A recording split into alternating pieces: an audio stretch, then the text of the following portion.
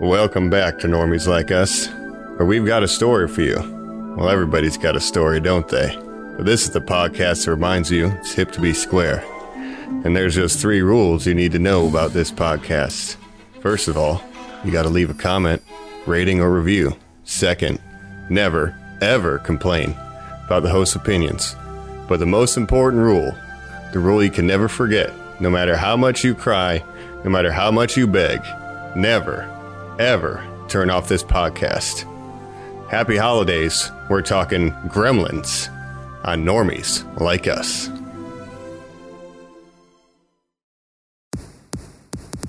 Ra-la-la-la-la. Thanks, Dad. You're gonna like this. Has it got a name, Dad? I just call him Gizmo. You don't ever feed him after midnight. And that's how I found out there was no Santa Claus.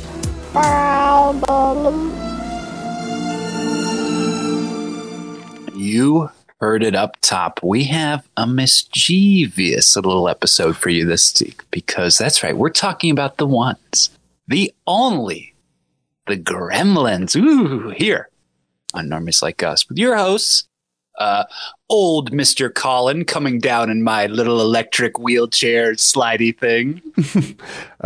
Mikey Pimsler or whatever.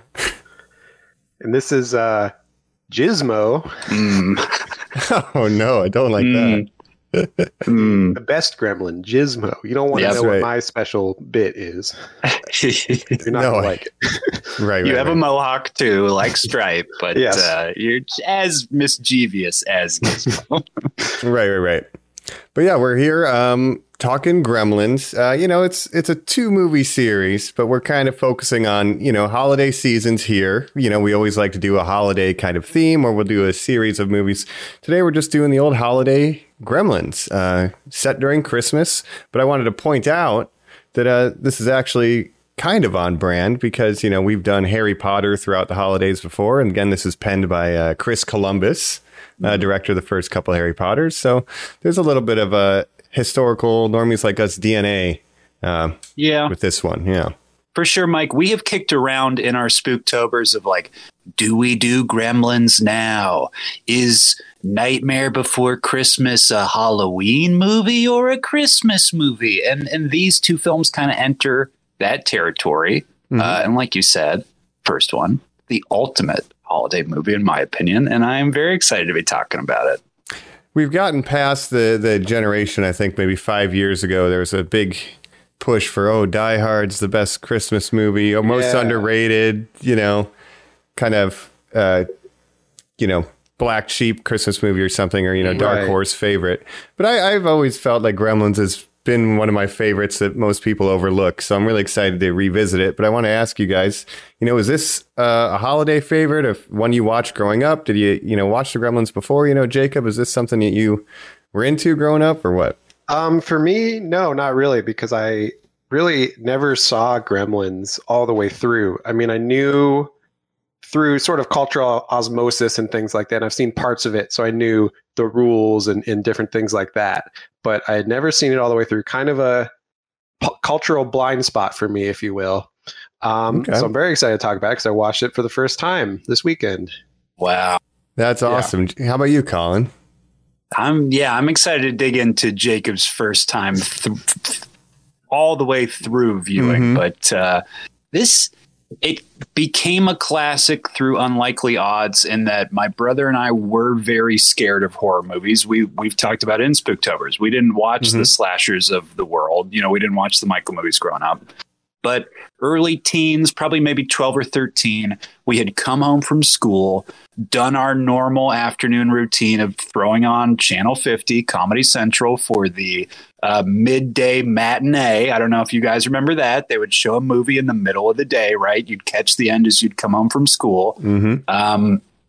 Holiday season, they would get National Lampoon. They'd get Scrooged.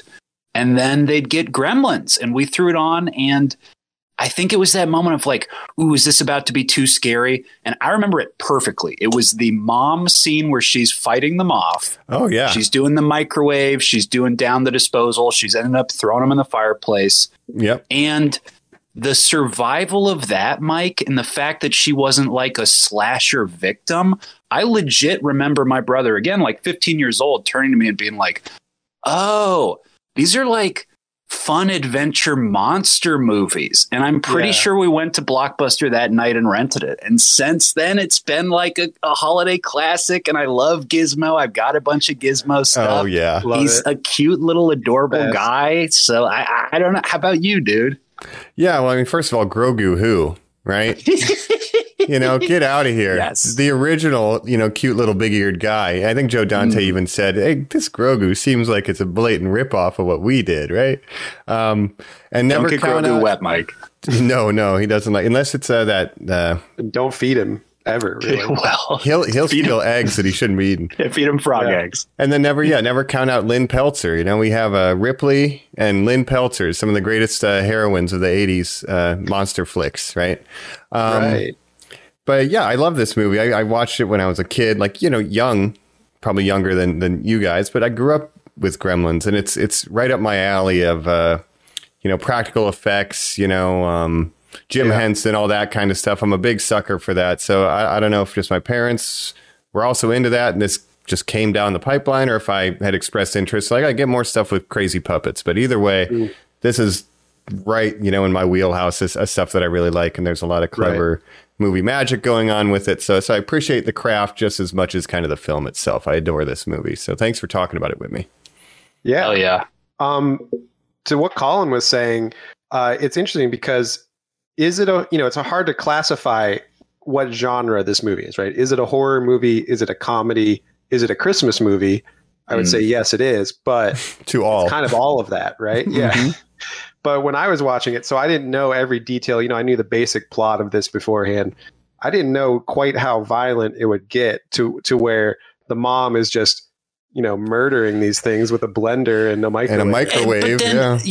But then, I'm seeing that. I am getting scared, Jacob. But the next scene is the Gremlins at a movie theater, one smoking a cigarette, and he's talking to a hand puppet. Like, what do you think of those tone shifts? Well, first of all, obviously they're sentient beings, so it calls into the morality of just murdering them. Oh, no. Oh, wow. But I guess they are evil, but it seems like the mom is very quick to just start murking them. They do aggress first, and they are in her house. They got those claws, yeah. And they kill the green scare. Teacher, right, but she doesn't know, the science teacher. No.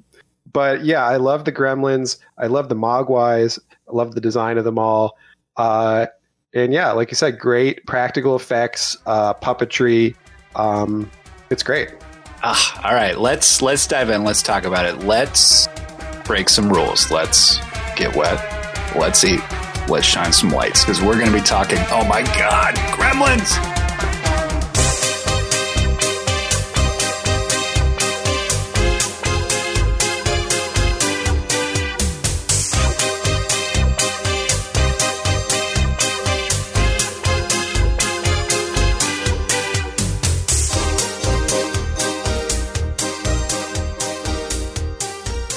We're back. We're going to talk Mogwais, but mainly we're going to talk Gremlins here on Normies Like Us. Again, it's our little holiday episode. We're talking a cool Christmas movie directed by Joe Dante, 1984. Just a quick thing to say.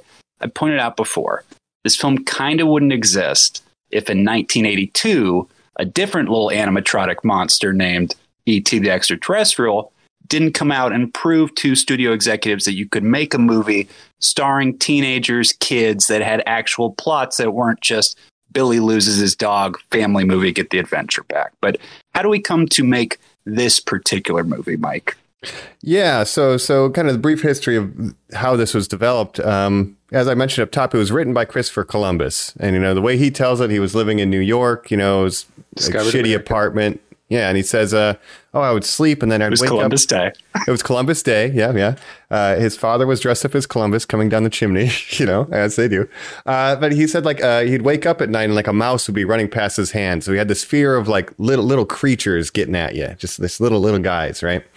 So he started writing the script kind of about gremlins and the legends of little monsters and World War II planes and stuff. And he writes this script, and it started out, a lot darker. It did start out as horror. At one point, Billy's mom, she gets her head cut off and they roll it down the stairs when he comes home. Like it's very dark. But Spielberg catches wind of this script and is like, yeah, I like a lot of what you have, but let's push it a little more family friendly. So it kind of goes that direction. And then Joe Dante gets roped in after doing The Howling and Piranha, which is like a, parody of Jaws. So he's kind of got those chops and right guy for the job.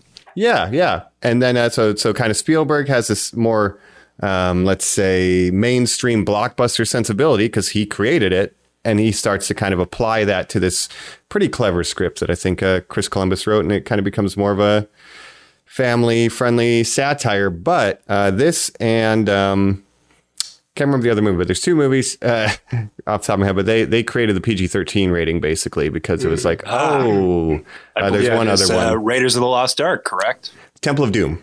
Oh, Temple of Doom. Yeah, Kali Ma. So, yeah, you got it.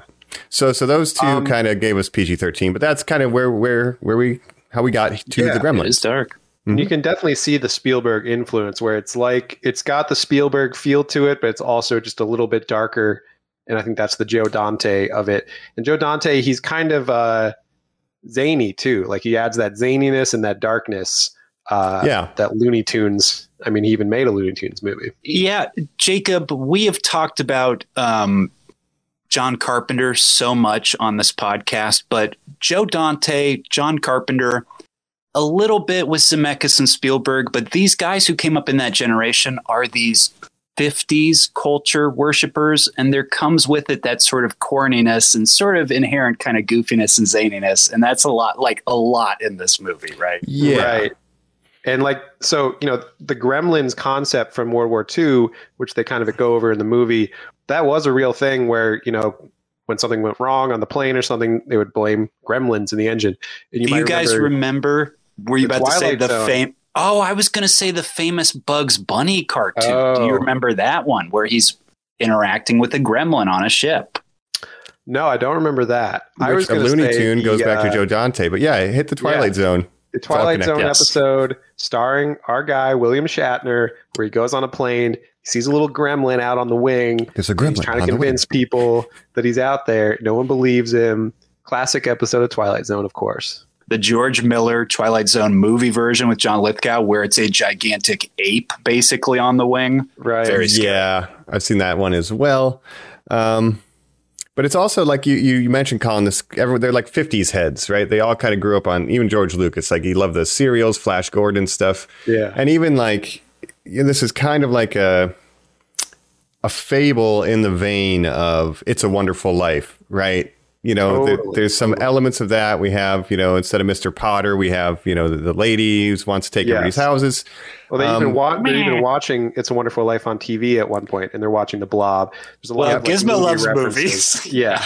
Yeah, let's touch on some of these influences, references before we get into the plot, because it is very much like those 50s, and those are a lot of out of the, the Cold War stuff, Invasion of the Body Snatchers, things like that.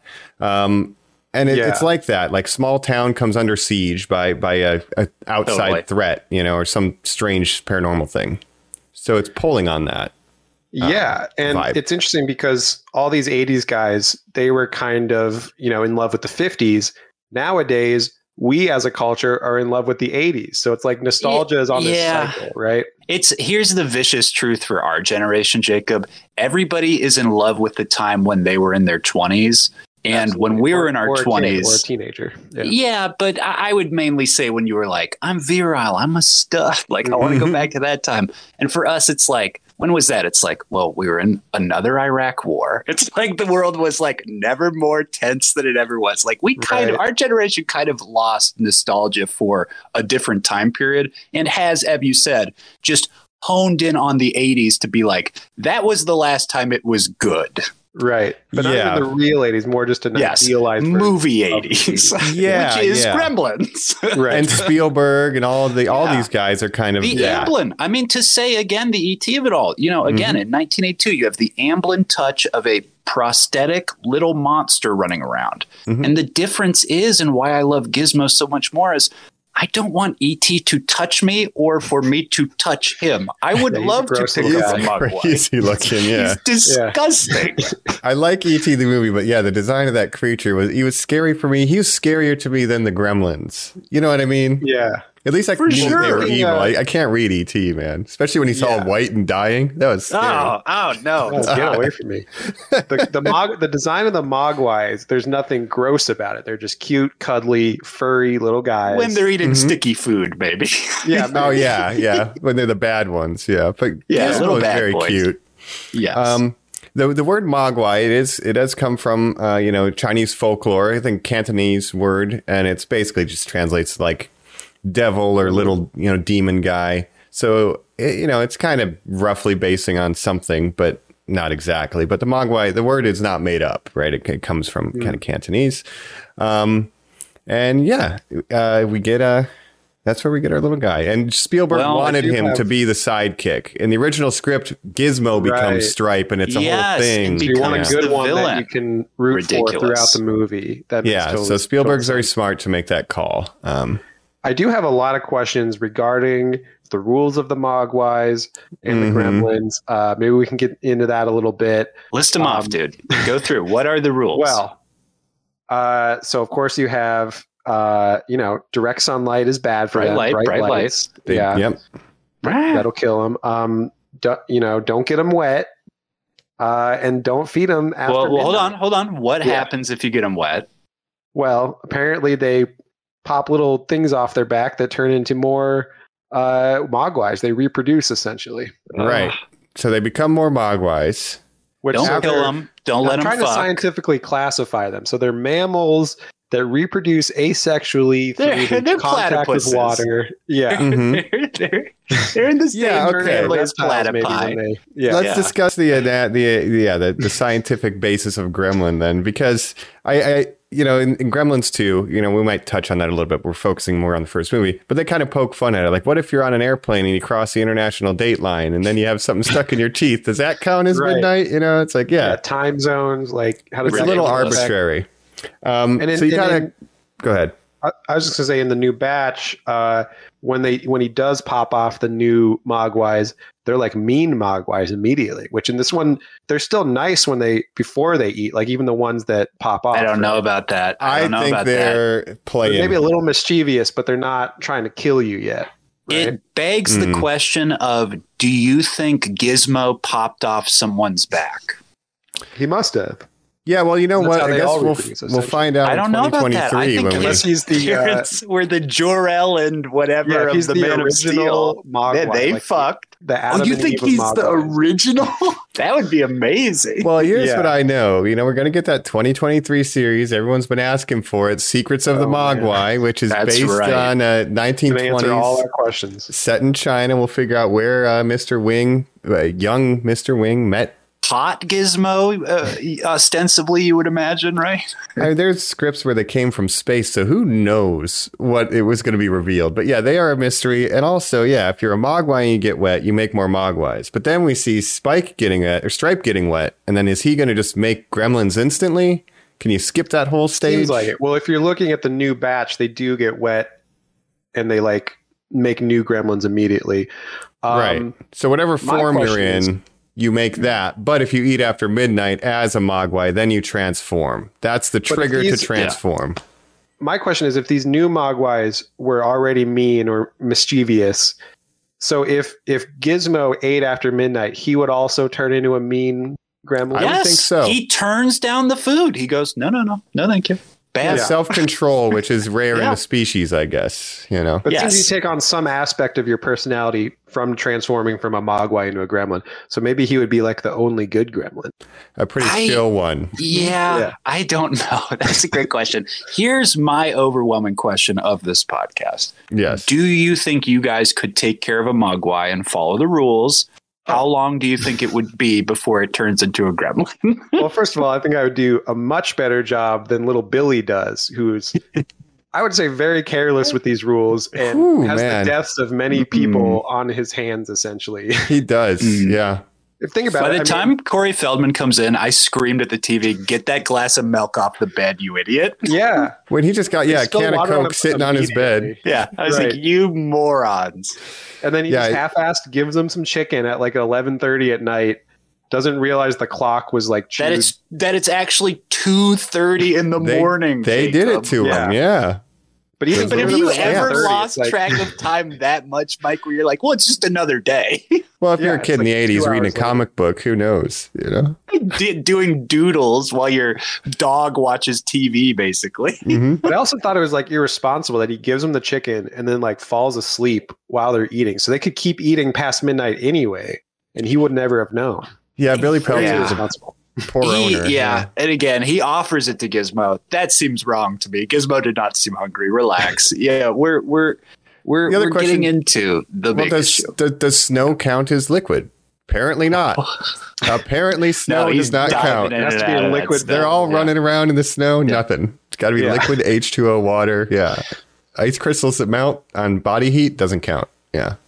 So the rules are a little arbitrary. Obviously, I think that's been taught, made fun of, and we'll continue Talk to to do death, so. but they are so iconic, Mike. What other franchise spells out the Scream? I mean, literally, where you're just like, oh, of course, the rules These of are the Gremlins. rules. Yeah. Horror movies need rules, right? And Freddy can only get you when you fall asleep. Stay awake. Okay, we know the rules. They might be silly, but there are rules, and I can appreciate that. Yeah. Also, his dad's kind of to blame. So I guess to jump into it, we have Yes. his father. Very irresponsible. Yeah, his father is a inventor. He's like a Let's stop right there, Mike. Yeah, His okay, father is an okay. inventor, which is, to our young listeners who are listening now, you're not going to understand this, but to our generation, we would watch these movies set in the early 80s to, I would say, the early 90s that just involved you knowing an inventor. Whether it Back to was the Future. Yeah. the plot of Back to the Future, Jacob, which revolves around a teenager just going, "Oh, I'm just best friends with an inventor." Of course, Right. like you just like it was a possibility in our lives. So It's a much big, so, career choice. but Jacob, so much so in this movie because they already have a character who's an inventor. The teen also has to go, "I also know a scientist," which was also just like those Yeah. were one in the same when you were a kid. Well, That was amazing. here's my theory why inventors used to be a big thing like Yes. in the 80s and 90s, right before sort of everything became digital, right? Yes. Back then, everything was analog. You can make little gadgets Yes. and stuff. Nowadays, Before the dot-com gizmos? boom. Yes. yeah, little gizmos. Little that's right. gizmos. Nowadays, it's like, everything's been invented already. Now Yes. everything's digital. So if you're going to invent something, it's going to be like an app or something. Like it's not going to be Everything a physical thing. Looks like a sleek iPhone. It's all white and contoured. That's how Yeah. all products look now. But Jacob, when I was a kid, there was a chance I could go to my neighbor's house and he would be like, "Some guy sold me this juicer. It's like 6 feet tall. You'll never see it again." And it was like, "What is it?" And it was an invention. Like it was just crazy. And a lot of times when you see these characters in media, it's like they're like a failed inventor. But Yes. they're whimsical. Get rich but they're quick. always making something that doesn't work, but they're trying. Yes. They're really Yes. trying. The Yeah, he's- ambition of America. Yeah. Yeah, he's on the road at the start of the movie trying to sell his wares. He spends a lot of the rest of the movie like leading up to Christmas Eve. He's like goes back on the road. He's like a traveling salesman trying to get by. It was very I guess blue collar in a way. Trying to make these inventions, just kind of Yeah. scrape Well, by. Well, Mike, this is a film about a kid who has an absentee father who comes and drops off a magic dog who, in the course of 2 days, gets him a girlfriend and destroys his town. That is the plot of the movie. It's and I was several going to say people also, killed. the dad's job, being on the road all the time, hustling, trying to make money, it kind of feeds into the sort of the class themes of it all, the consumerism, the economic themes where you have like this rich lady who's like turning people down for loans and stuff. You have Billy comes from a blue collar family. Judge Reinhold is like his boss, who's like this rich snobby Yuppie guy. Yeah. 25 Yeah. years old. I'm already a partner or whatever the hell. Yeah. New money used to be horrifying. Old Yeah. money used to run such a propaganda machine that they'd be like, the Beverly Hillbillies. Can you imagine if hillbillies got money? And it's like, I Right. don't know. They'd be like everybody else, you fucking assholes. Yeah. And now we have Duck Dynasty, so we've seen it come around. Yes. And then, Dick Miller's always ranting. Obviously, he's like an older generation guy, but he's like complaining about foreign cars and foreign products. And it's like, during the 80s, there's a big influx of, foreign made products, made in USA, like the audio industry, people be like destroying foreign cars and stuff in the street. Yeah, it was a big fear. It's a big theme. Yeah. For a lot of people that like globalization was going to like ruin the economy because we were outsourcing jobs and outsourcing all this stuff. And so how did it turn out, Jacob?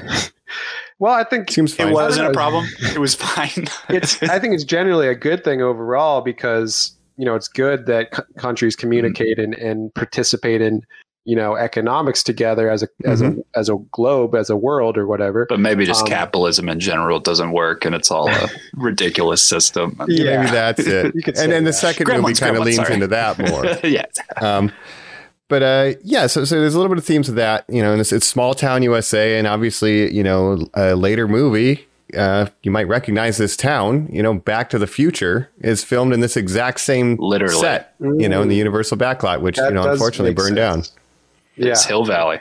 But yeah, you get the Twin Pines, you got the courthouse, everything's there. Yeah, that movie theater is right next to the clock tower, basically. Yeah, and like they put the titles, the working titles for Close Encounters and E.T. on the marquee. So there's a lot of Easter eggs and throwbacks. There's a Dr. Moreau, because again, these guys are freaking nerds and they're making this movie together. So there's a lot of, there's a Twilight Zone movie poster, all kinds of stuff like that.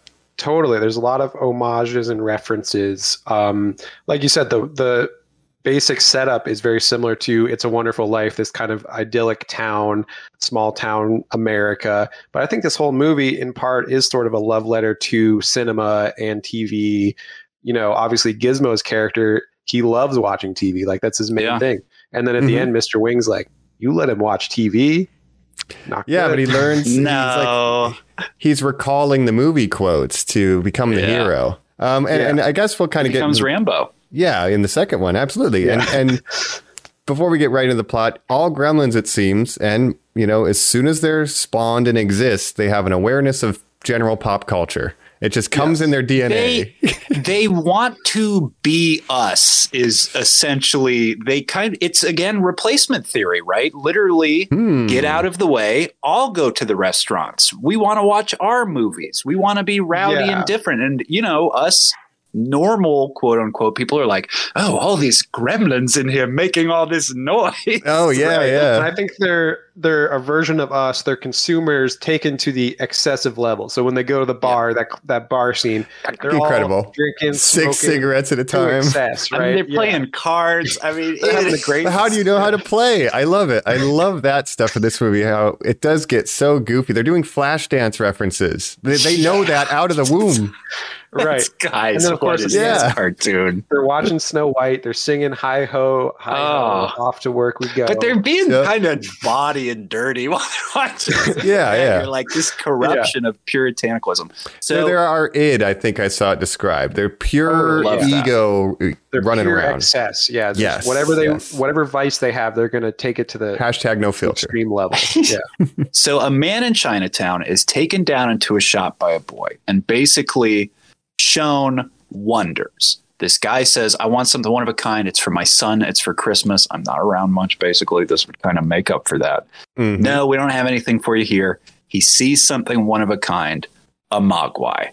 And he leaves that shop without getting it. But of course, he can't because he's offering sweet cash money. And that gets you anything in this world. So the grandson gives him this little Mogwai with the warning, here's 3 rules you got to know. Jacob went over that bad boy. Goes home, and we're introduced to our cast of Zach Galligan, who I said to you guys, I don't know from truly anything else, right? No, just a sequel in this. Maybe a couple TV roles, but I don't know. And a commercial where him and Gizmo love Mountain Dew, which we will talk about later. Right. Do you guys think Gizmo's like 50 in the commercial? But again, maybe he's 1,000. Maybe he could already be 1,000, Yeah, he does. You know what? But I just want to say, if they put the damn ET aliens in the Senate, they should have put some Mogwais in there. That would have made sense to me, Mike. Anyways, go ahead. But he's given as a gift this wonderful thing. he replaces the dog, which always kind of really broke my heart as a kid. It really does seem like this new baby thing, but he's given something that I've thought about truly since I've watched this, which is a sentient little companion. I don't know why I'm obsessed with this idea of it, but guys, since I was a kid, I have wanted the monkey from Pirates of the Caribbean that, interacts with stuff, or Gizmo the Mogwai, or like YA buddy. books. A little buddy. Like, did you guys read Peter Hatcher Dragon? Peter Thatcher Dragon Hatcher when you were kids? Those YA books where you like get a little dragon and stuff. Kind of. That. Exactly. Playing D&D, having familiars and stuff. Now, the ultimate, of course, I will say, of the little buddy, he's not a little buddy, but he breaks the trope, we'll say, and that's why I think he's the ultimate, is Chewbacca, which is he is sort of your like the family lifestyle companion animal who understands just you kind of, and you have like a symbiotic relationship. But obviously Chewbacca has agency, and I think we're supposed to believe is married and has a child. I'm not positive that's canon. We might be talking about this. Yeah, they might have to dive into that. I thought you were going to say Mac and Would me. you say R2-D2 is kind of also the little buddy of that movie? Now, Jacob, I would say the little buddy trope has now evolved to droids. I would say yes in that movie, BB-8. but now so much more BB-8 and what's that video game where you're Cal Kestis, where you Jedi get the Fallen Order. Now, Jacob, that's a little buddy. Whatever that It's thing on your is, shoulder, that's a little buddy. Yeah, that's your little guy. It's just like a pet that's like more sentient than a cat or a dog that can It's if a cat could listen to you, which would truly be a remarkable thing. and like Or actually empathize. Like dogs can, I guess. Yes, Cats a choose Racket not to. Raccoon, a Cosmo. We just saw all these great characters that James Gunn obviously plays with. I think he's someone who loves little buddies too. I think a But Groot, guys, comes from this.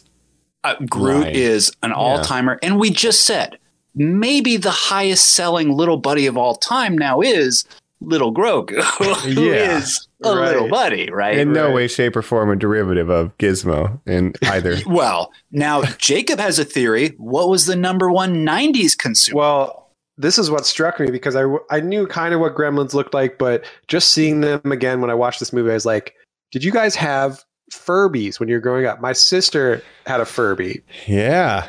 Yeah, you know That what? one's so Looks bad. so similar to the Gremlins design. I feel like there's some kind of copyright infringement going on there. They gave him a beak so they didn't get sued. That's very, very Mogwai energy. But yeah.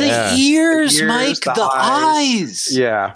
And the Just the puppeteers. beak and the fact that they don't have arms is literally the only thing where Joe Dante could be like, God damn it, I thought I could get a paycheck out of this. And they were Yeah. selling, suction cup, Mogwais and stuff for a time. Yeah, they had some merchandising, They were but very Surely popular. they have made a talking Gizmo. Surely Furby has licensed I'm a sure. real Gizmo. or a I would rival imagine. company. Yeah, I think I remember that coming out in the mid to late 90s, maybe early 2000s. Like it came out after the cycle of the movie, but once talking kind of animatronic stuff got cheaper, there was a Gizmo. They could talk to each other, Mike. Do you remember that? Yeah, Oh, you could yeah. just have them look at each other and just leave them alone, and they just Bleep-blop-blue. talk back and forth. About as And it would sophisticated remember as words Sims. like a parrot. You would teach it a word. Yeah. Hot tub. Bleep blop hot tub. Which is similar to how Gizmo would talk, Yes. TV, Yeah. TV, HBO, Well, He says that in the Oh. second movie. But anyway, maybe it's ears, not though- good for him. the ears is a trademark because the puppeteers said, we got these little guys and we needed distinguishing features to show the evolution, and ears are a good way to sell emotion if you don't have the Wow. sophisticated eye movements. Oh, You that's tilt a them good back point. when they're feeling timid, etc. Yeah. So the team, we should say, in 1980, who's creating this little guy, a little buddy, you might say, named Yoda, goes on to, of course, do the same animatronics for, I already said, a gross little buddy that I don't want to touch, named E.T. Yep. And then, of course, this puppet team is continuing. Mike, you can tell that they are just getting better and better and better. And God, can you imagine if we kept investing in this technology? There's Yeah. something about it. Like it's so charming to see just little guys on screen or little green puppets, and you might see a rod moving an arm That like, for can 3 squeeze frames. you and do hydraulic things. Yeah. yeah, there's always going to be something more tangible and real about a puppet versus a CG little buddy, right? They would have had gremlins doing backflips off of chandeliers and crap if it was CG. Yeah. You know, it'd have been Yeah. stupid. And I love the practical effects in this, and they hold up really well. And like, it's a slow burn before you even see a gremlin. So, you know, a credit to them for like executing it so well, because I don't think any of the effects show any datedness. Maybe one shot where they're walking down the street, it's like, oh, a little stop motion, but everything No, it looks great really to me. good. Yeah.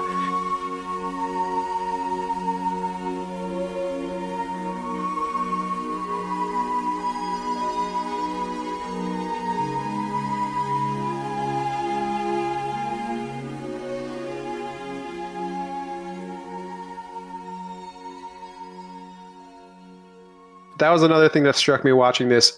It's a deceiving movie in that you go in, you're like, all right, it's a Christmas movie, family friendly. It's got cute little things. And then about, you know, almost halfway through the movie, maybe 45 minutes in, all of a sudden we're getting these monsters, these gremlins. We're getting violent scenes. We're getting craziness. And I just love this movie because it just devolves into insanity, right? But like you said earlier, hard to market, because this is kind of the perfect movie to be like, are you about to be a teenager?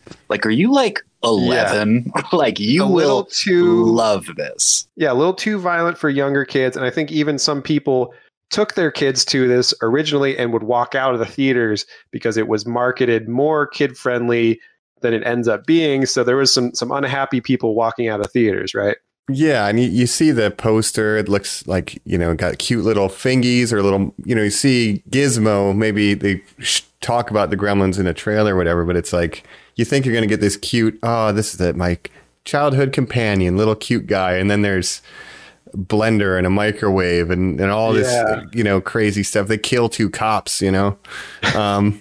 It's a wild, wild ride. And, yeah, that's pretty much the way it goes. So Billy has his buddy Corey Feldman over. He spills some water. We get the bad guys. They trick him into eating after midnight. And then they just run havoc on the town on Christmas Eve. And it's just a series of events going wrong as Billy tries to get Kate out of there, get his mom to safety. His dad's still out of town. And that's pretty much the plot. Billy just trying to gather his dog, you know, circle up his people and try to stop the gremlins. And there's just a lot of great scenes that happen. But the one that kicks it off, which is one of my favorites, and I think Jacob said too, is that kitchen scene to bring it back. What a sequence, Colin. How do you feel about the violence of this? I truly watching it again, I felt like I was watching it for the first time. I was like, this is so visceral. It's so cool. It's so cruel. And when it ends with that skull in the fire, I'm just like, you can just imagine the glee Joe Dante had storyboarding this movie out. Yeah. Yeah, and you know, what do they call it when you show the gun at the act one of a Chekhov's gun? Chekhov's gun. We have Chekhov's sword when Billy comes home and it falls off the wall. Yes. And his dad has to hang it up again, and then he uses it. I remember, I forgot if he used it. I couldn't remember if it was a fire poker that he hit the gremlin with. I'm like, if they don't use that sword, I'm going to be so mad. And sure enough, Billy saved his mom. Big swing. Yeah, after a little Christmas tree scare, there's some good moments. He has a Zoid in the stocking. When she cuts it open, there's a Zoid toy, one of the original Tomy Zoids. I was like, hell yeah, dude. I feel like my brother pointed that out for me a few years ago, and I very much enjoyed it ever since. That's very 1984, yeah. Yes. Yeah. So that's an incredible sequence. What other, any Havoc scenes that stand out for you guys? He meets Phoebe Cates, who, let's just talk about for a minute. At this point in time, we talked about Jenna Ortega being sort of quote unquote the it girl in the way that sort of like, it seems like now like Netflix decides like with Chess Show Girl, like you're the one who is popular this year. And it's like, okay. And we kind of all buy into it. Now, back in the day, that was achieved through slow-mo on VHSs, which was achieved when Phoebe Cates first appeared in a little movie called Fast Times at Ridgemont High. She is, truly the crush of a generation. And this film really cemented that too. And she also kind of was playing more sort of, more adult roles or more, I don't even know the word, but in this, she's playing more family friendly where she's kind of like this innocent, just nice girl. I was going to say bitch. It's not very nice. She played a lot of bitches in roles, but yes, in this. But Jacob, we said, this is your first time watching this movie. Now, you said you were aware of some cultural bits. What's a gremlin? What's the rules? But the key moment Phoebe Cates is, of course, involved with. Does that permeate the culture? Did you know the Santa story? Mhm. Oh, no. And that was very interesting to me. What is that Yeah. reaction, man, watching it for the first time? I was Please, just- yes. It's very interesting. I don't know what to feel about it. It just kind of comes out of nowhere. She has this whole monologue where she's talking about, so obviously early in the movie she talks about she doesn't like Christmas. She doesn't, Oh, I hate Christmas. he's like, how can you hate Christmas? Let me say, seeing this again before her monologue, just there's one line when she's walking home with Billy that really got me. She's like, no, a lot of people are depressed during Christmas, you know? While everyone else is opening up their presents, they're opening up their wrists. And I was like, whoa, whoa. Yeah. But not a lot of It's holiday movies bring intense. attention to the fact that there is a Yes. lot of depression and the suicide rates do Yes. spike. And you know what? You know, Right. There's We need a to be reason aware of George that. Bailey jumps off a bridge on Christmas, guys. Well, that's- it's yeah. Yeah. And I was Yeah. getting the Wonderful Life vibes. I was So like, she says she what's already happening? doesn't like Christmas, but we don't know why. Yes. And then the whole plot comes to a halt. And then she In the says, third act of the movie, they're trying to stop these gremlins. The whole plot comes to a it's an halt. under siege moment. Yeah, everybody's Yeah. getting attacked. Mhm. So that Phoebe Red Cates Dawn. can explain that her dad used to dress up as Santa, and he would go down the chimney and deliver presents. But one time there was an accident. Well, they didn't know what happened to him. They hadn't heard it from him, but there's the smell coming from the chimney, and Think. the fire people come out. And they're expecting them to pull out a dead raccoon or something. Instead, they pull out her dad. He fell in the chimney and broke his neck and died. And he was there for 5 days before they We even had to got him pull him out. out. And then I Well, opened my presents. I was And aware she of is this. Well, the line What- that ends it. describe how she is giving it to. Well, just Dead-eyed. Yeah. She's very playing it very straight. Yes. It sounds like it's like such a ridiculous scenario. Who would actually slide down a chimney? But The she's playing most it so straight. Over the top story Don't know if it's a ever joke. heard. And she's almost going to cry. And she delivers that line. And that's how I learned there was no Santa Claus. And I'm like, oh my God. But I love this That's how about I this learned. movie. I mean, that's the just kind of, punchline. Joe Dante's like sense of humor, right? Coming out. where it's Yes. just like, we're going to have this bit in here for no reason, really. But, I was aware of this story as a sort of a rumor going around, or like a Cultural Weird myth. pop tale. culture Yes. thing, an urban Now, legend almost. I Urban would legend, say that's what I was- by the time we were kids, it was an urban legend, but that wasn't happening. Our parents weren't dressing like Santa to like surprise us, right? I would say we might have been the last generation that went to the mall to sit on a dude, because they definitely don't do that shit anymore. No. Some families take pictures of like their toddlers and stuff, but I don't think young kids these days. I wouldn't know. I But don't there's have no kids, malls anymore. Where would they That's go? true, yeah. but- Oh yeah. I mean, there's some malls, but not as many. Not as many as were in the 80s. There's like outdoor pavilions, Mike, where you would like rent a 10 to 12 window for an Instagram event. And it's like, I'm not, in the time of COVID too, it's like, I'm not letting anybody who's not in my immediate circle touch my fucking baby. There's Right. something Yeah. about like Catholicism and Santa where I'm like, I don't want a priest touching my kid or Santa, basically. We're going to avoid both Yeah. of these things. Yeah, no. Yeah, but definitely my dad was not dressing as Santa and No. actually going down the chimney. Yes. No, Why like would that, you do that? they would eat the cookie or write a note. Thanks for the cookie, Santa. Yes. Something Yeah, like leave out, that. Yeah, leave out the My- cookies next morning, has a Yes. bite out of it. Yeah. My dad would tell the story of an uncle or a family friend would dress up as Santa and all the kids would be surprised for like one night, like one family event. They do not do that shit anymore. No. I think I wouldn't know. Hey, if your child, stop listening, earmuffs. Like, I don't know how long kids buy it now with the Yeah. internet. Shit's I don't know, getting spoiled man. on TikTok, I'm sure. Did you know? Yeah. I mean, Well, I mean, that's I gotta think suck. most kids figure out by what 11 or 12 maybe. Yeah. You got the elf on the shelf now. That's a thing. We don't need Santa anymore. We got the elf on the shelf. Hey, did Gremlins I are tell kind my of twisted story? elves. Yeah. Well, yeah, they're little helpers. Did I tell Yeah. my no Santa story on here? No. No, is it like a really tragic story? I'm About going to your go background? real quick. My Phoebe dad Cates was on in us? a chimney skid. No, so I was probably, my parents were divorced, so I was older than 7, but it was like maybe 8 or 9 years old, maybe a little too young to the age group Jacob just said. Mm-hmm. My dad takes me to the park. I'd gotten a model rocket. I wanted to launch it off. Hey, and he's very insistent. Come on, let's go launch that one that you got for Christmas. Come on, let's go do it. Let's go do it. I was like, yeah, that's okay. That sounds great. Yep. Put it together. You put the model rocket down. We're both looking up. I shoot it off. I go, wow, it shoots up in the air.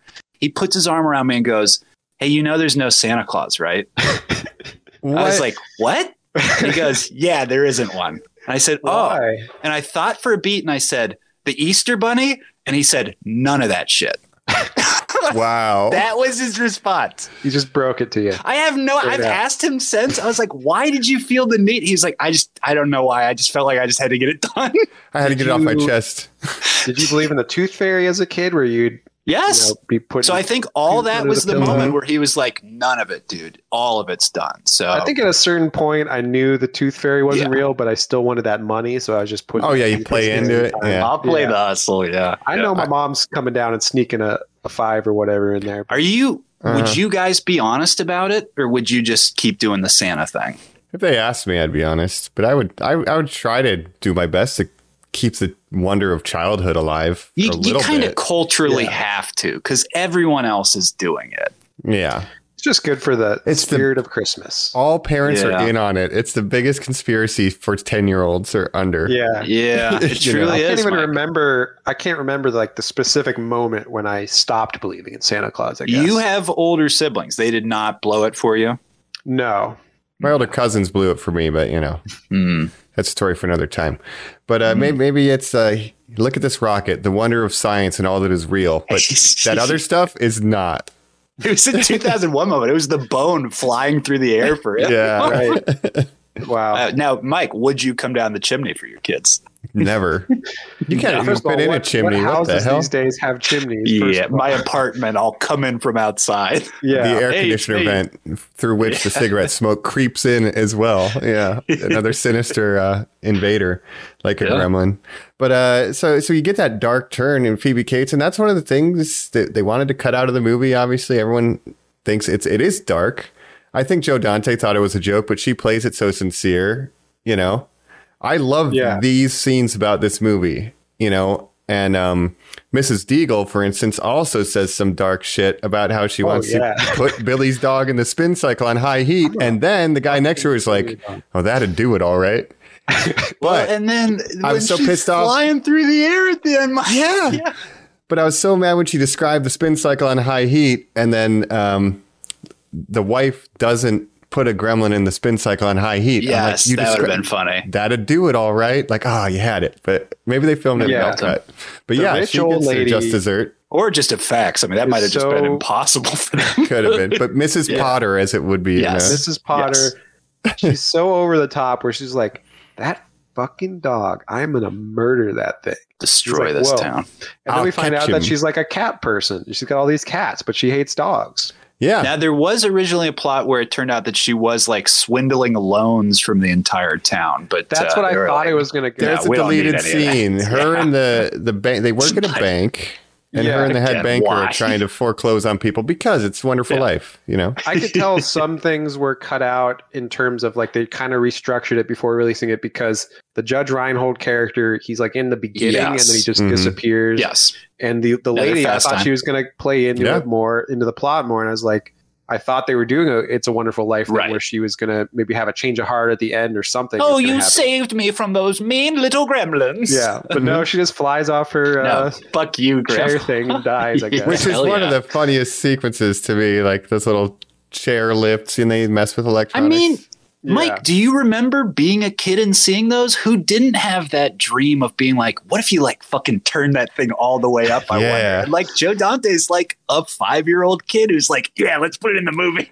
And then they film it so that it looks like it goes up 6 flights of stairs. Like it just keeps going and going. And, it's great. It's a lot of fun, And I do like how the Gremlins live up to their name by messing around with electronics and stuff, and that's where technology. That's Mr. Futterman calls them the Gremlins for the first time because of he was in WWII, right?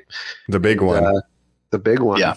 Yeah. Dick Miller, just one of the greatest 50s actors of all time, basically was like the star and like reason that B movies got made. That's why all these guys like Joe Dante were obsessed with him. Obviously, he was in The Howling, the previous film Mike mentioned as well, where he plays an incredible character too.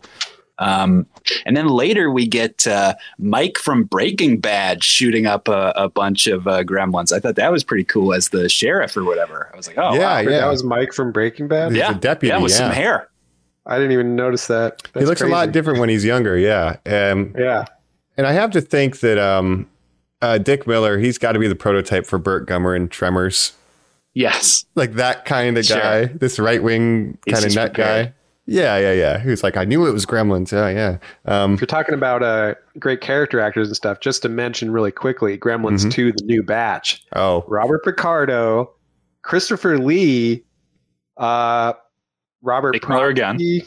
Robert Brodsky. Yeah. yep. Crazy loaded cast. I know Robert Picardo was in The Howling 2, I think, right? Not The Howling 2, but The Howling Harry also. Balea. Yeah. Yeah, course, so there's Hulk a lot of Hogan. good ones. But you can't watch Yes. that on Christmas. I guess you can. No, But these guys, they work together frequently, the collaborative partners within kind of the Spielberg. I mean, Corey Feldman would go on to be in The Goonies after Oh, yeah. Spielberg saw him in this, and, Right. there's inventors in that. You got Data. He's inventing shit. Yeah. I mean, it's again, Mike. Yeah. It's every movie. And they have a big little guy with Chunk. Yes. Yeah. Chunk is a big little guy. He's a big little guy, like Little buddy. Chewbacca. He's a big buddy. Yeah. So you get all that. I get Goonies vibes from this. I get Back to the Future vibes, E.T. vibes. It's kind of every 80s movie combined into one almost. Yeah. If Michael J. Fox was in this instead of Zach Galligan, it would have been incredible. Yeah. It's I still was incredible. reading a little bit Yeah. about when they cast him, they're like, he was an unknown guy, but he read with Phoebe Cates, and the casting director was like, oh, he's in love with her already. We should cast him because he's just already in love with her. It's So shocking. it's just their chemistry works so well that he's like, Yeah. Anybody you put in the room. Well, Yeah. yeah, that chemistry works well. I will say his chemistry with his dad when he's reading the rules and it could have essentially pan over to a mannequin head listening to them. Zach Galligan is so lifeless. He's just sort of Yeah. like nodding very slowly. Yes, no light. Yes. Uh-huh. Yes. I do think the scenes with him and Phoebe Cates, when they're outside of her door and it's like, would you, want to get dinner? Like that's very cute. I do think there's some chemistry there. And, but he did look like a mannequin when his dad. You're off and on his, Thursdays? yeah, he's he's the hometown everyman kind of guy where he's just like comes from a blue collar family, just a nice guy or whatever, just trying He's to an live his life. artist. He wants Hey, to if draw. I was in 2 movies and there were Gremlins and Gremlins 2, I'd never shut up about it. Dog.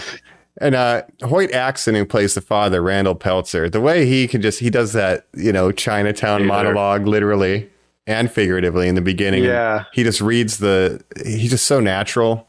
I think he's great. And even when he's just on the phone He's and there's great. like a Would you robot have bought behind him any selling of the oil. things he invented, The though? invention. Yeah. They never work.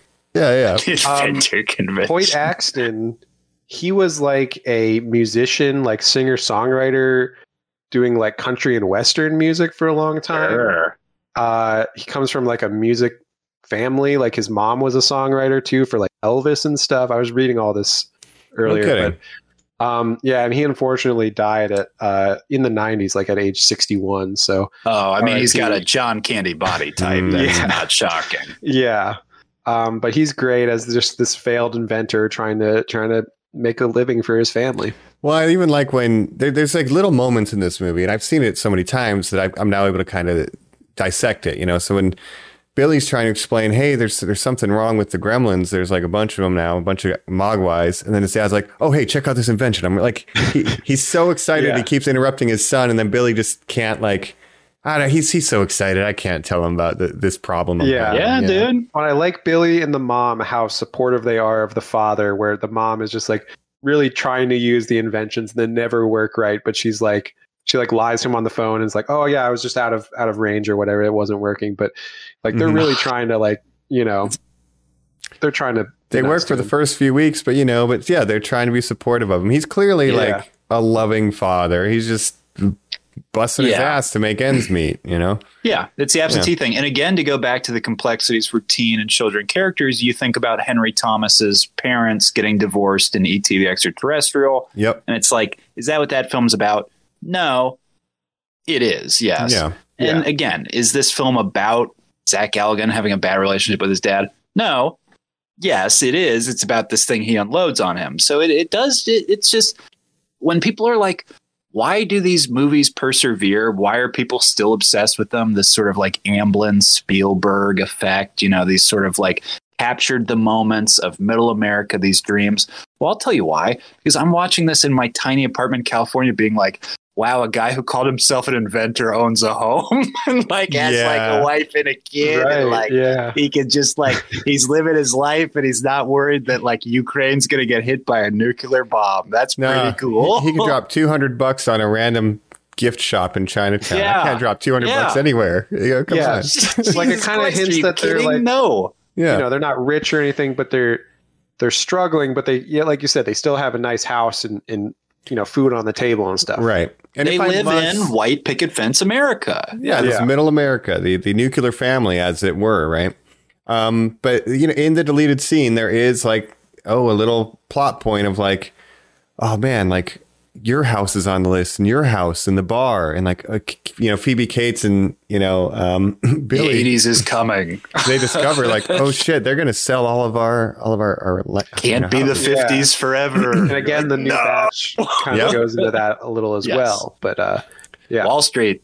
Yeah, so some of that's going on here. Wall Street Gremlins Never Sleep. That's my sequel. Well, here's the thing, and this is Red Letter Media. So the first movie, Small Town America, gets taken over by Gremlins. Second movie, Corporate Tower, New York, Yuppies, taken over by Gremlins. Then Rich Evans said, I want Gremlins in the White House, where they're like signing bills and shit. It would be so good. Trump gets a gremlin. Because it's Clamp, fine. His name's Stripe. He's a good boy. Yeah, not to do too much Gremlins here, but there's a lot of Trump with Clamp as this corporate guy who's full of himself, right? And then it's like, what if Clamp became president and then the Gremlins take over the White House? Like, it'd be incredible. The fascinating thing about the new batch for me was that Clamp, he wasn't really a bad guy. Like, he was very understanding at the end. Yeah, Billy, I'm gonna buy your shit. Like, I'm gonna buy your design and everything. Like, he was just like excited about everything. He was gonna exploit it, but he was like, hell yeah. He was like super positive about everything. It's like, that's an interesting way to portray the rich, you know, developer character. Now, is it worth checking or just mentioning, if our listeners haven't seen it, the, of course, Key and Peele classic skit, How Did We Get Gremlins 2? Surely you guys have seen that skit. That comes up a lot on my YouTube searches for I gotta check that out. Related Jacob, materials. As a Heather Ann Campbell fan, you haven't seen that. She was, of course, part of the original UCB cast that performed that when Jordan Peele was a guest resident at Upright Citizens Brigade, where he wrote that skit and then invited the entire cast to star in the Key and Peele skit, where he plays a extremely flamboyant 80s character who walks around and says, everybody gets to choose a gremlin. What do you choose? Spider gremlin? It's in the movie. Electric gremlin? It's in the movie. Metal gremlin? It's in the movie. That's amazing. That does kind of feel like how they made that movie, where it's just like, if you thought Gremlins gets insane, man, New Batch is just like an actual cartoon. Yeah. So we're going on. That's the future. Not to say that we're winding down from it, but we're gonna get this cartoon thing, which is a prequel. What's up with the Gremlins universe? Why has it taken so long? Obviously, Chris Columbus has never gone on to really like write more. Mike mentioned it. He's a huge director. We've certainly talked about him a ton when we did our Harry Potter series. Like some Pirates too, a ton of shit. I don't understand, because surely it's a cash cow for him that he sees like, I would love if there was more Gremlin stuff going. Is it the Spielberg producer thing where it seems like he kind of has these overarching deals where he lets these creatives like Bob Zemeckis go like, you can't touch Back to the Future without talking to me, but really that's kind of Spielberg's protection. You have to talk to him, but he's giving the permission to me. Is Spielberg doing that sort of umbrellaing for Gremlins? Like, I'm sure Joe Dante would like a paycheck too. I don't understand what's stopping any of this. They've just never cracked the story. Yeah, I don't know. I honestly, like, after 2, besides Gremlins in the White House, I don't know what you would do. Because 2 is a really 2 great doesn't sequel. really- It's a great sequel. But it's like an anti-sequel. Like Joe Dante wanted it to be. Yeah, a parody. You hear those stories, though, where like Mario Puzo, the writer of The Godfather, like their literary agent would be like, just write The Godfather 2. And he'd be like, I don't want to write The Godfather 2. And they'd be like, no, write The Godfather 2. And he would turn in a treatment that was purposely so bad. They're like, oh, never mind. You're not going to do Godfather 2. And you wonder if Joe Dante kind of poisoned the well by being like, you want Gremlins 2? Oh, I'll show you fucking Gremlins 2, you motherfuckers. And now, like, production people are like, oh, well, Gremlins 3 would be even crazier, and the world couldn't handle that. Yeah, they probably couldn't. Yeah. I mean, I know for sure, that Joe Dante said, I'm only doing Gremlins 2 if you give me complete creative control.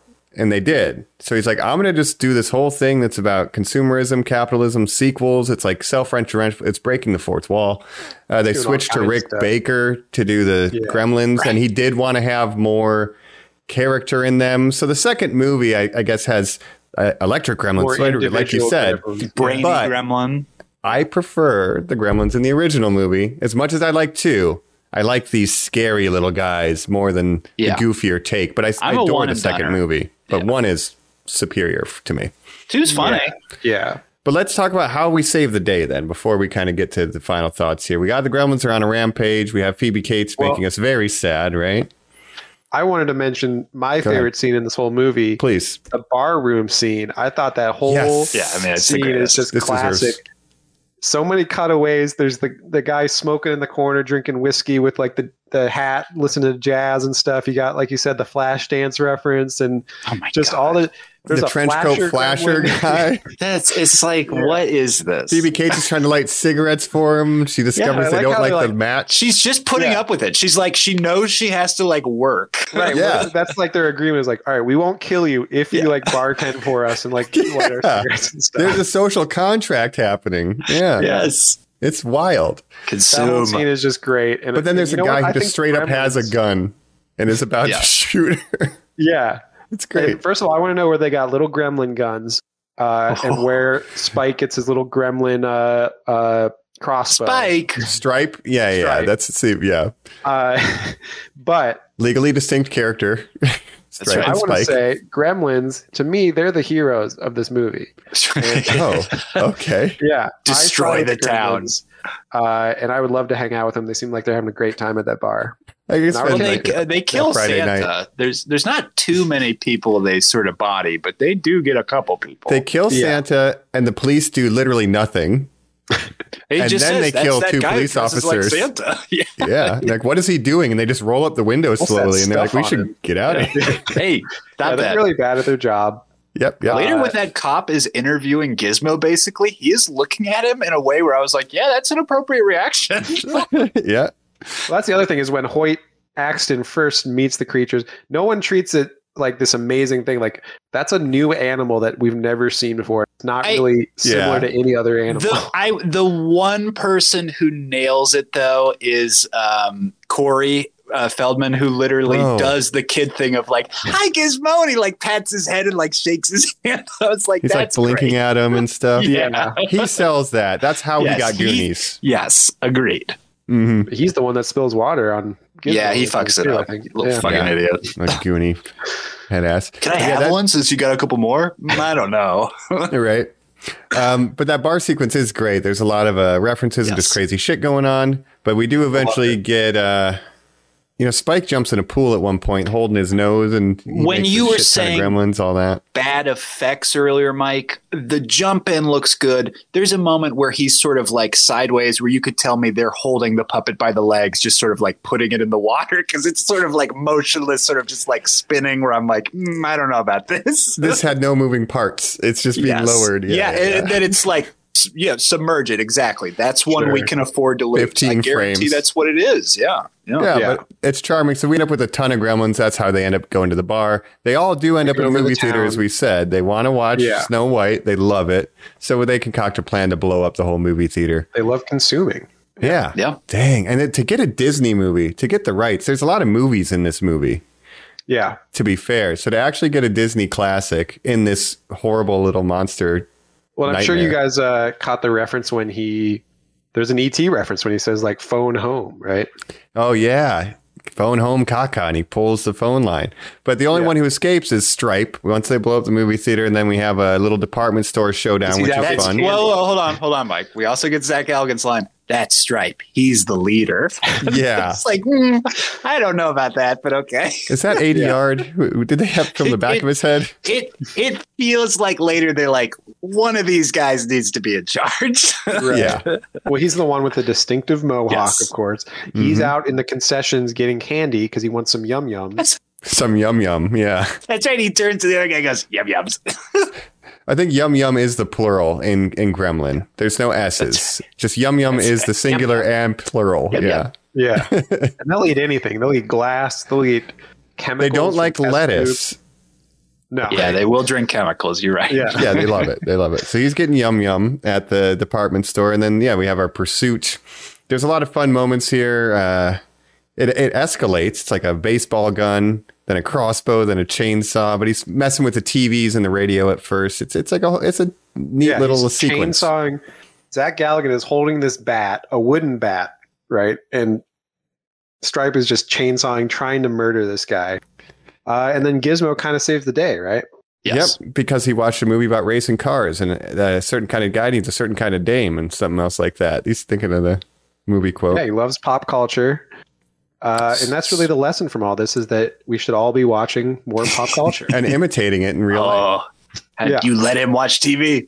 Do you guys remember the Scooby-Doo movie with the Matthew Lillard one? Kind of ends with like the reveal that there's sort of these like giant rabbit monsters inside like everybody. Do you remember that? Yeah. Was that the They- first one or the sequel? The first one. They kind of look like big gremlins. I'm seeing in my mind now truly just the range of effect these guys had. yeah. Right. No. But we do, so Gizmo saves the day thanks to pop culture references. Right.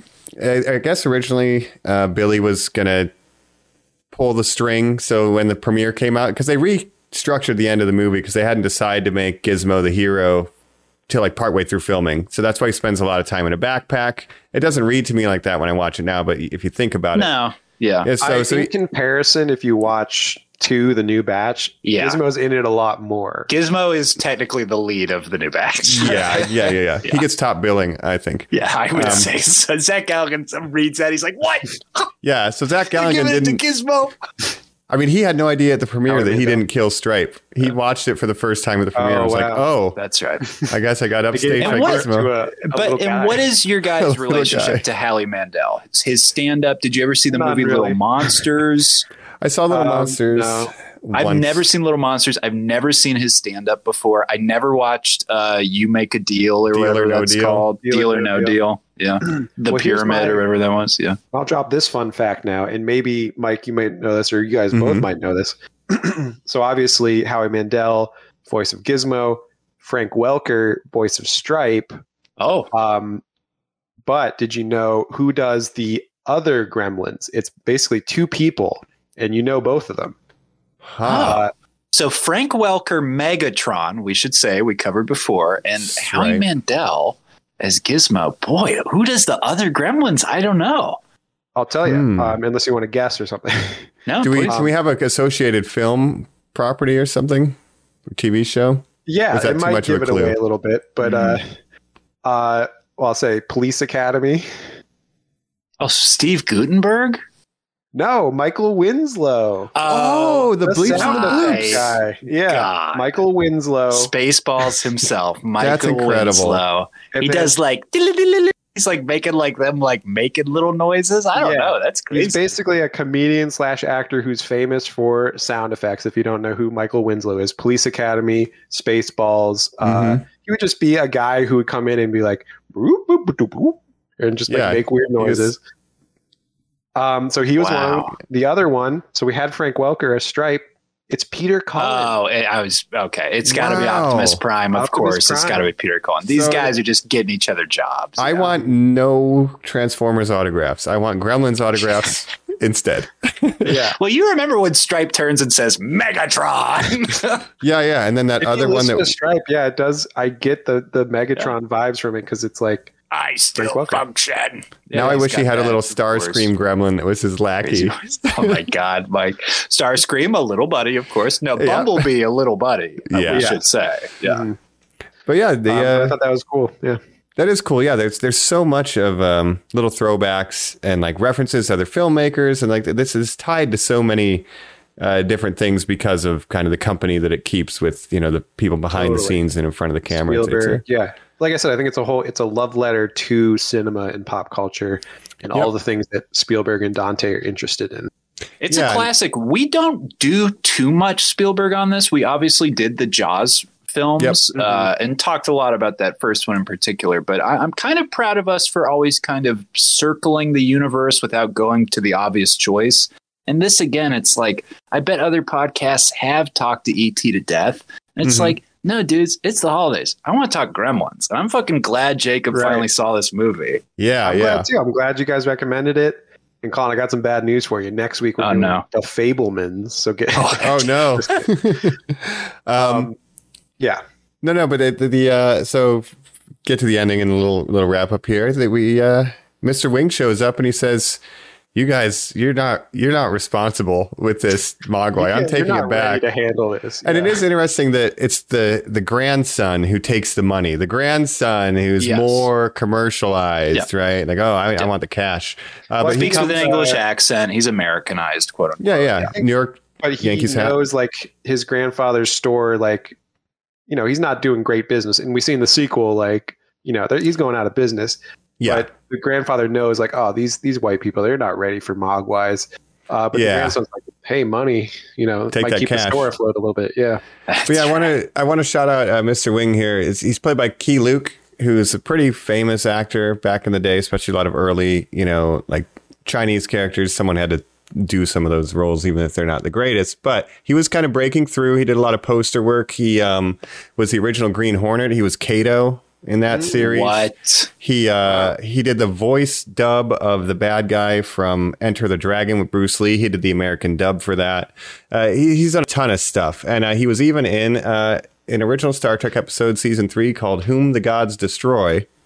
And a very fun fact: he was supposed to be Dr. Noonien Soong in the episode Brothers. You're fucking kidding. But he Wow. was ill and unable to do it, which is why Noonien Soong looks like Data, because they had to call an audible. my But it was God. supposed to be our good friend Key Luke, Wow. Mr. Wing. I thought it was always just because you know, Right. he modeled Data after himself. That's why. Yeah. that and Brett, everything Brett that Spiner. ideated from that Wow. would not exist, Wow. which means you wouldn't have the same Star Trek Picard. Yeah. No, And speaking of Star Trek, just want to mention the other reference. Obviously, you have the music, Jerry Goldsmith. Yes, Great that's another score. MVP. Jerry Goldsmith, famous for doing, you know, Next Generation theme and Voyager theme and Deep Space Nine theme, like all the, you know, all this great Star Trek music, bunch of other stuff, obviously. And then, of course, the other connection, Robert Picardo, of course, from Voyager. in Yeah, the new from batch. Gremlins too. Amazing. But I think that soundtrack the Goldsmith did, I love. It's called the Gremlins Rag. I love the it's so catchy. theme Yeah. song for this. It's incredible. It's my Yeah. favorite Christmas song, probably besides Mariah.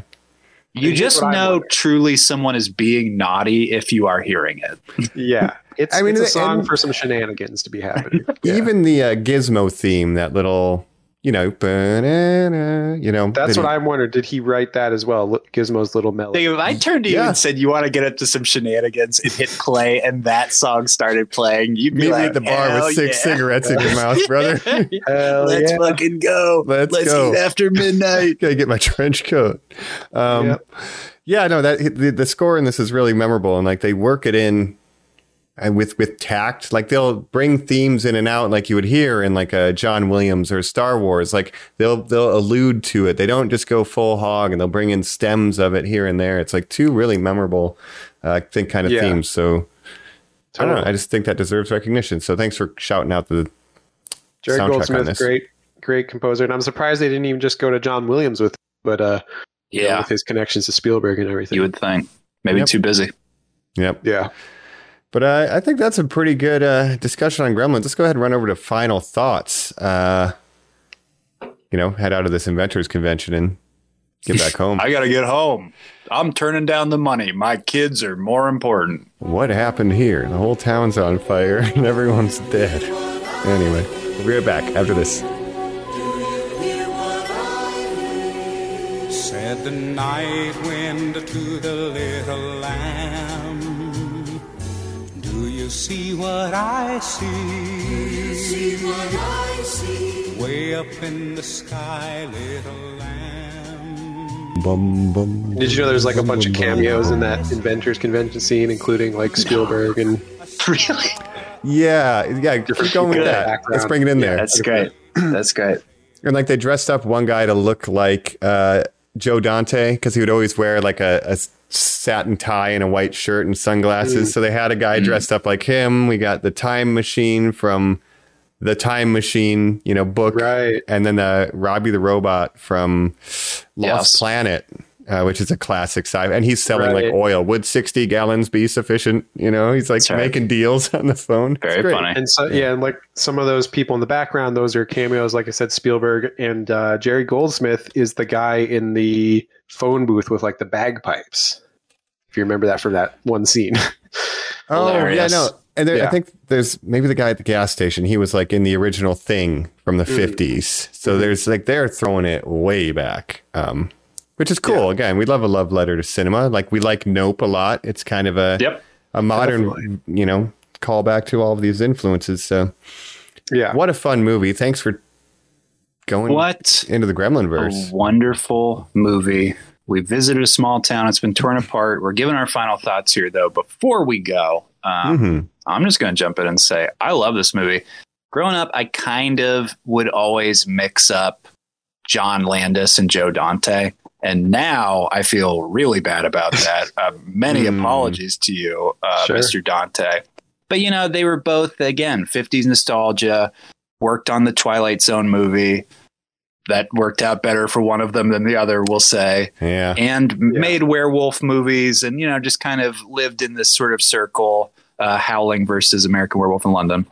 And I think Joe Dante is someone that people just kind of like leave behind now, or like if you're not like a film nut, quote unquote, you just don't crack towards him. And he's like the greatest champion of cinema. He does those movie trailers from hell, which is this entire network and sort of website that he runs and creates. It's a podcast as well, where basically he is just keeping Z-grade films alive. He wants you to know, every movie that existed. I can never remember the guy's fucking name, Jacob, but who's the producer who gave all these guys their shot? I was trying to ramble to you at a party about Roger this. Corman. Where I said, Mike, Corman, you just saved that. That's when right. I'm at a party, I'm saying to Jacob, and Dick Miller, he's got the same name as a guy that he played in this other movie produced by this guy who gave him all these jobs, and I can't remember any of the fucking names, and I'm losing it. Jacob's just nodding along. Roger Corman, of course, he is famous for B movies, but the godfather of everyone. We're talking Carnosaur. Yes. Yeah. When James like Cameron started, working with Corman, Boxcar Bertha, all that stuff. When James Cameron is literally about to release a movie about water, Avatar 2, The Way of Water, which is literally on track to be the biggest movie of all time, you go, gee, I wonder what that guy's origins were. And you look at his first film, Piranha 2, by Roger Corman, a wet movie as well. And again, Jacob already said it. Who directed Piranha 1? Huh? Joe Dante. Let's say his name. Joe motherfucking Dante. Yeah. So the world has worked out very differently for two different filmmakers. I guess I'll just say that. Joe Dante not getting a lot of checks from Disney to create, 5 films in a franchise over a course of a decade. Unfortunately not. No. Yeah, he's like the guy that influenced a whole generation of filmmakers, never got really the credit that he deserved, mostly stuck to B movies his whole career, and continued to make movies for many, many years. And he would make movie with like the smallest budget possible. He just wanted to make movies. Now, again, who does that sound like that Jacob and I love and talk about all the time? This guy named John Carpenter. But the bitterness of, instead of going, fuck the world, I'm only playing video games now. Joe Dante has never turned his back. He loves this. He directs TV. Every once in a while, people just like genre stuff go like, and it's produced by Joe Dante, because they just literally want to be able to say that. And that's fine if he's okay with that. I hope for more. Back in action. He made that because he's a huge Looney Tunes fan. Right. Yeah, that's that I might be. I'm doing a lot of Brendan movies right now because of The Whale, and we know what's going on. Jacob, I think you just figured out what I'm watching tonight, having done Gremlins yesterday. I think that's the perfect follow up here. Well, if I can then mention what I consider one of the best film trilogies, it's not a trilogy. It's all Joe Dante, and it's Gremlins 1, Gremlins 2, and Small Soldiers.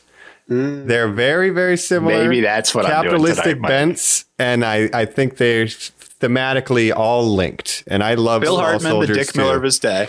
Yeah, and we get Kirsten Dunst in that. Yeah, I love Small Soldiers. Small Soldiers. Dennis Leary's the executive in that. Yeah, I think so. Dennis I haven't Leary, seen it in a long time, but Small Soldiers is a movie I watched when I was a kid, thinking it was going to be like a Toy Story type of movie. I was like, just like Gremlins. Yeah. This is not for kids. That's how Joe Dante gets you. Little grabbers, little buddies that attack you. Joe Dante. I'm interested in little buddies that are good. Joe Dante's interested in little buddies that are bad. Yeah. Yeah, that's more fun. Yeah. So I shout out to Joe Dante. I think, and even before I was aware of like directors, right? And I just saw these movies as a kid. I didn't know Joe Dante did both Gremlins and Small Soldiers. I thought movies just they popped out of a pustule of some studio's back. They just existed. Yeah. Yeah. When you're a kid, now, you don't think about the people behind the scenes making. You think the actors make them. I was like, Brendan Fraser's really good at movies. And it's like, no. But looking back, seeing how much Joe Dante was kind of one of probably the top 5 influential filmmakers, including, Jim Henson and Spielberg and stuff for me. Like, Joe Dante's up there because I watched this movie to death. And I like his style. I like his he's edge. I like his edge. He's it's the most emo Christmas movie, I guess. So I like that. It absolutely is. The last thing I want to say about it is the best line of the entire movie we didn't even mention is Mr. Wing says, the father says, "What is it?" Mr. Wing's response is, "A great responsibility," or a terrible responsibility, right? With great sets up the entire thing. Great responsibility. Exactly. One of our favorite things ever, Jacob posted this in our chat too, is the Community parody directed by Rob Schraub, who's just a great visual artist, if you haven't seen it, called Portuguese Gremlins. Yes. It is Zizhash Joshk Bajishk, which is these little green monsters. And what are they? A terrible responsibility. And they have different rules. It's so good. It's great. A must watch for anyone if you have not seen that. Much I love Gremlins. That's it. Yeah. I'll just say, I agree with like everything you guys are saying. I'm glad that we're doing this episode so that I was able to watch Gremlins, a cultural blind spot for me for a long time, like I said. And I love this movie. And like I said, the edginess of it, the subversiveness of it, to take this like family friendly concept and be like, and then the little cute things turn into monsters and they do mischievous mischief. But it's great. And, every frame of this movie, it's like, you can tell it's made by someone who loves movies and loves entertaining people. And that's what every part of this movie is, just, they're trying to entertain you at all times. And it has a variety of different tones, like you said, and it's just so good, and it's going to be like a holiday staple for me for now on that I'm going to be revisiting. I was already talking to my sister, when I go see my family for the holidays, I was like, I know she's never seen Gremlins. I know she doesn't even know what it's about. I'm going to be like, let's sit down, watch this movie, and then just see her reaction because she does not know, that they turn into monsters and stuff. So you're going to do the Santa monologue to her. Yeah. Yeah. Let's cut a Gizmo only trailer with some heartful music. We'll pass it off as if it's real. How I'm going to get her in. She's going to get suckered into it. No, it's cute. Cute little guys, little buddies. Yep. And then she's going to be like, oh my God. So I'm going to love that. That's going to be a lot of fun for me. I likely will watch it again too when I go visit some family back home. It is a yearly staple, but it's just It's perfect. And I'm glad that you're going to put it on rotation. I think that's the highest compliment. I don't think we've had a bad word to say about it. I think everything holds up. Period. I don't think there's anything that's...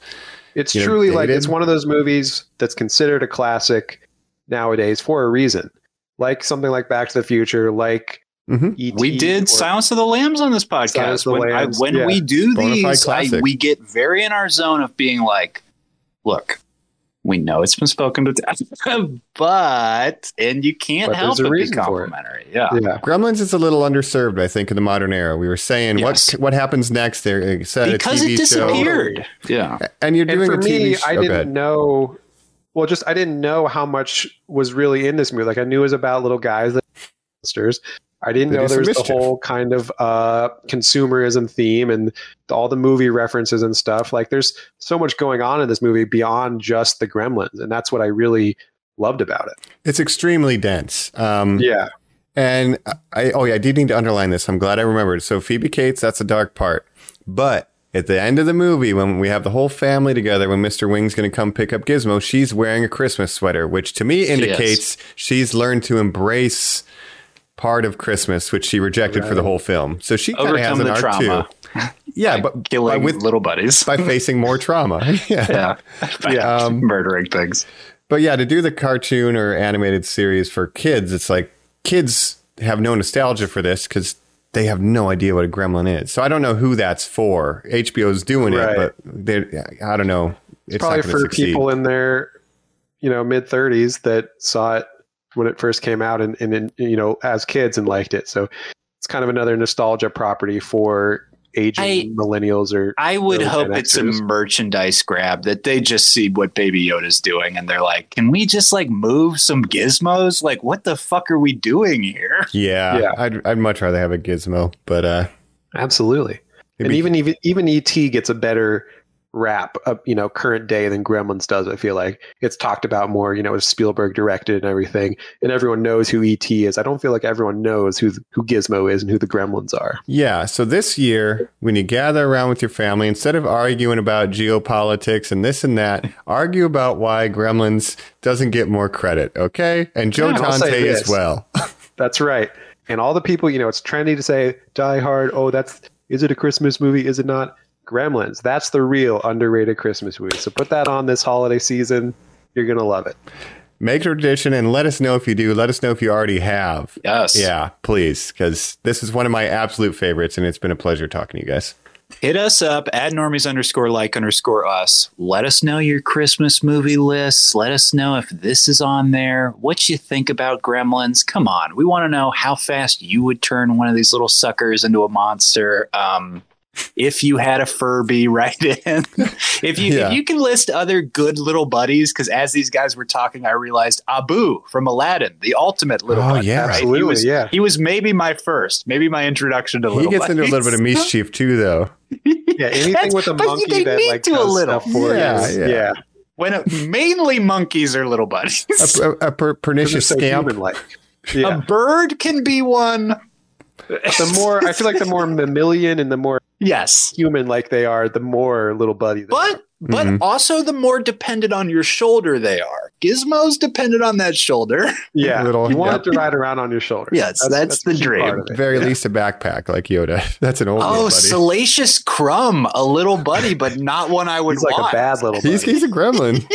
He would hang out with the Gremlins. Yeah, he's a gremlin. Yeah, dude. If they invited him, watching Snow White. He's like, yo, Gremlins, come up to Jabba's palace. We get wild out here. We're fucking tearing this place apart. I'm like popular here. Music. Yeah, the modal nodes, baby. Well, that one who likes the jazz, he'd be like, "This is good jizz." Yeah.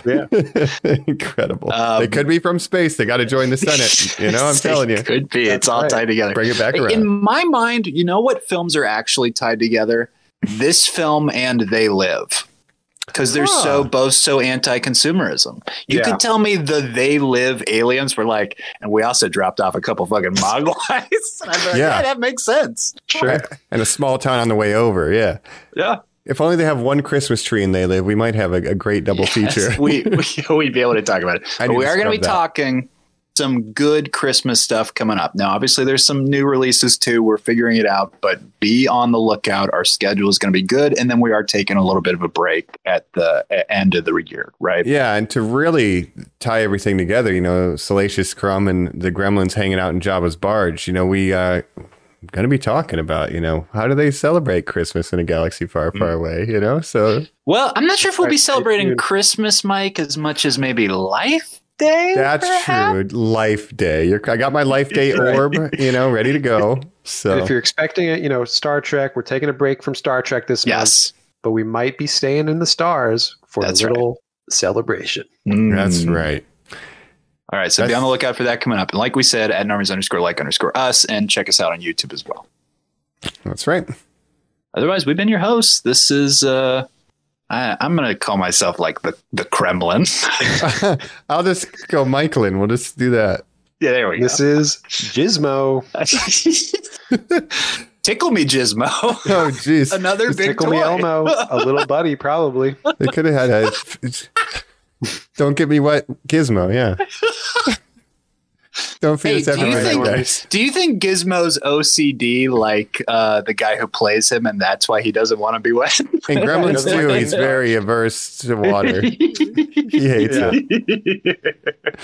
All right, don't shake his hand, guys. Deal or no deal. And if you Merry get the Christmas. Mogwai, you got to have to deal with it. Merry Christmas. Happy holidays, normies. Happy Bye. normie days.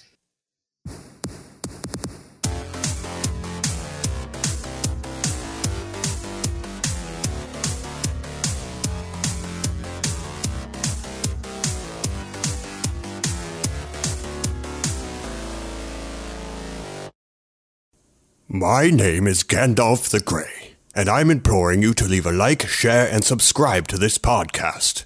Don't keep it secret. Don't keep it safe. Don't take me as a conjurer of cheap tricks, and we'll catch you on the next episode of Normies Like Us. Fly, you fools.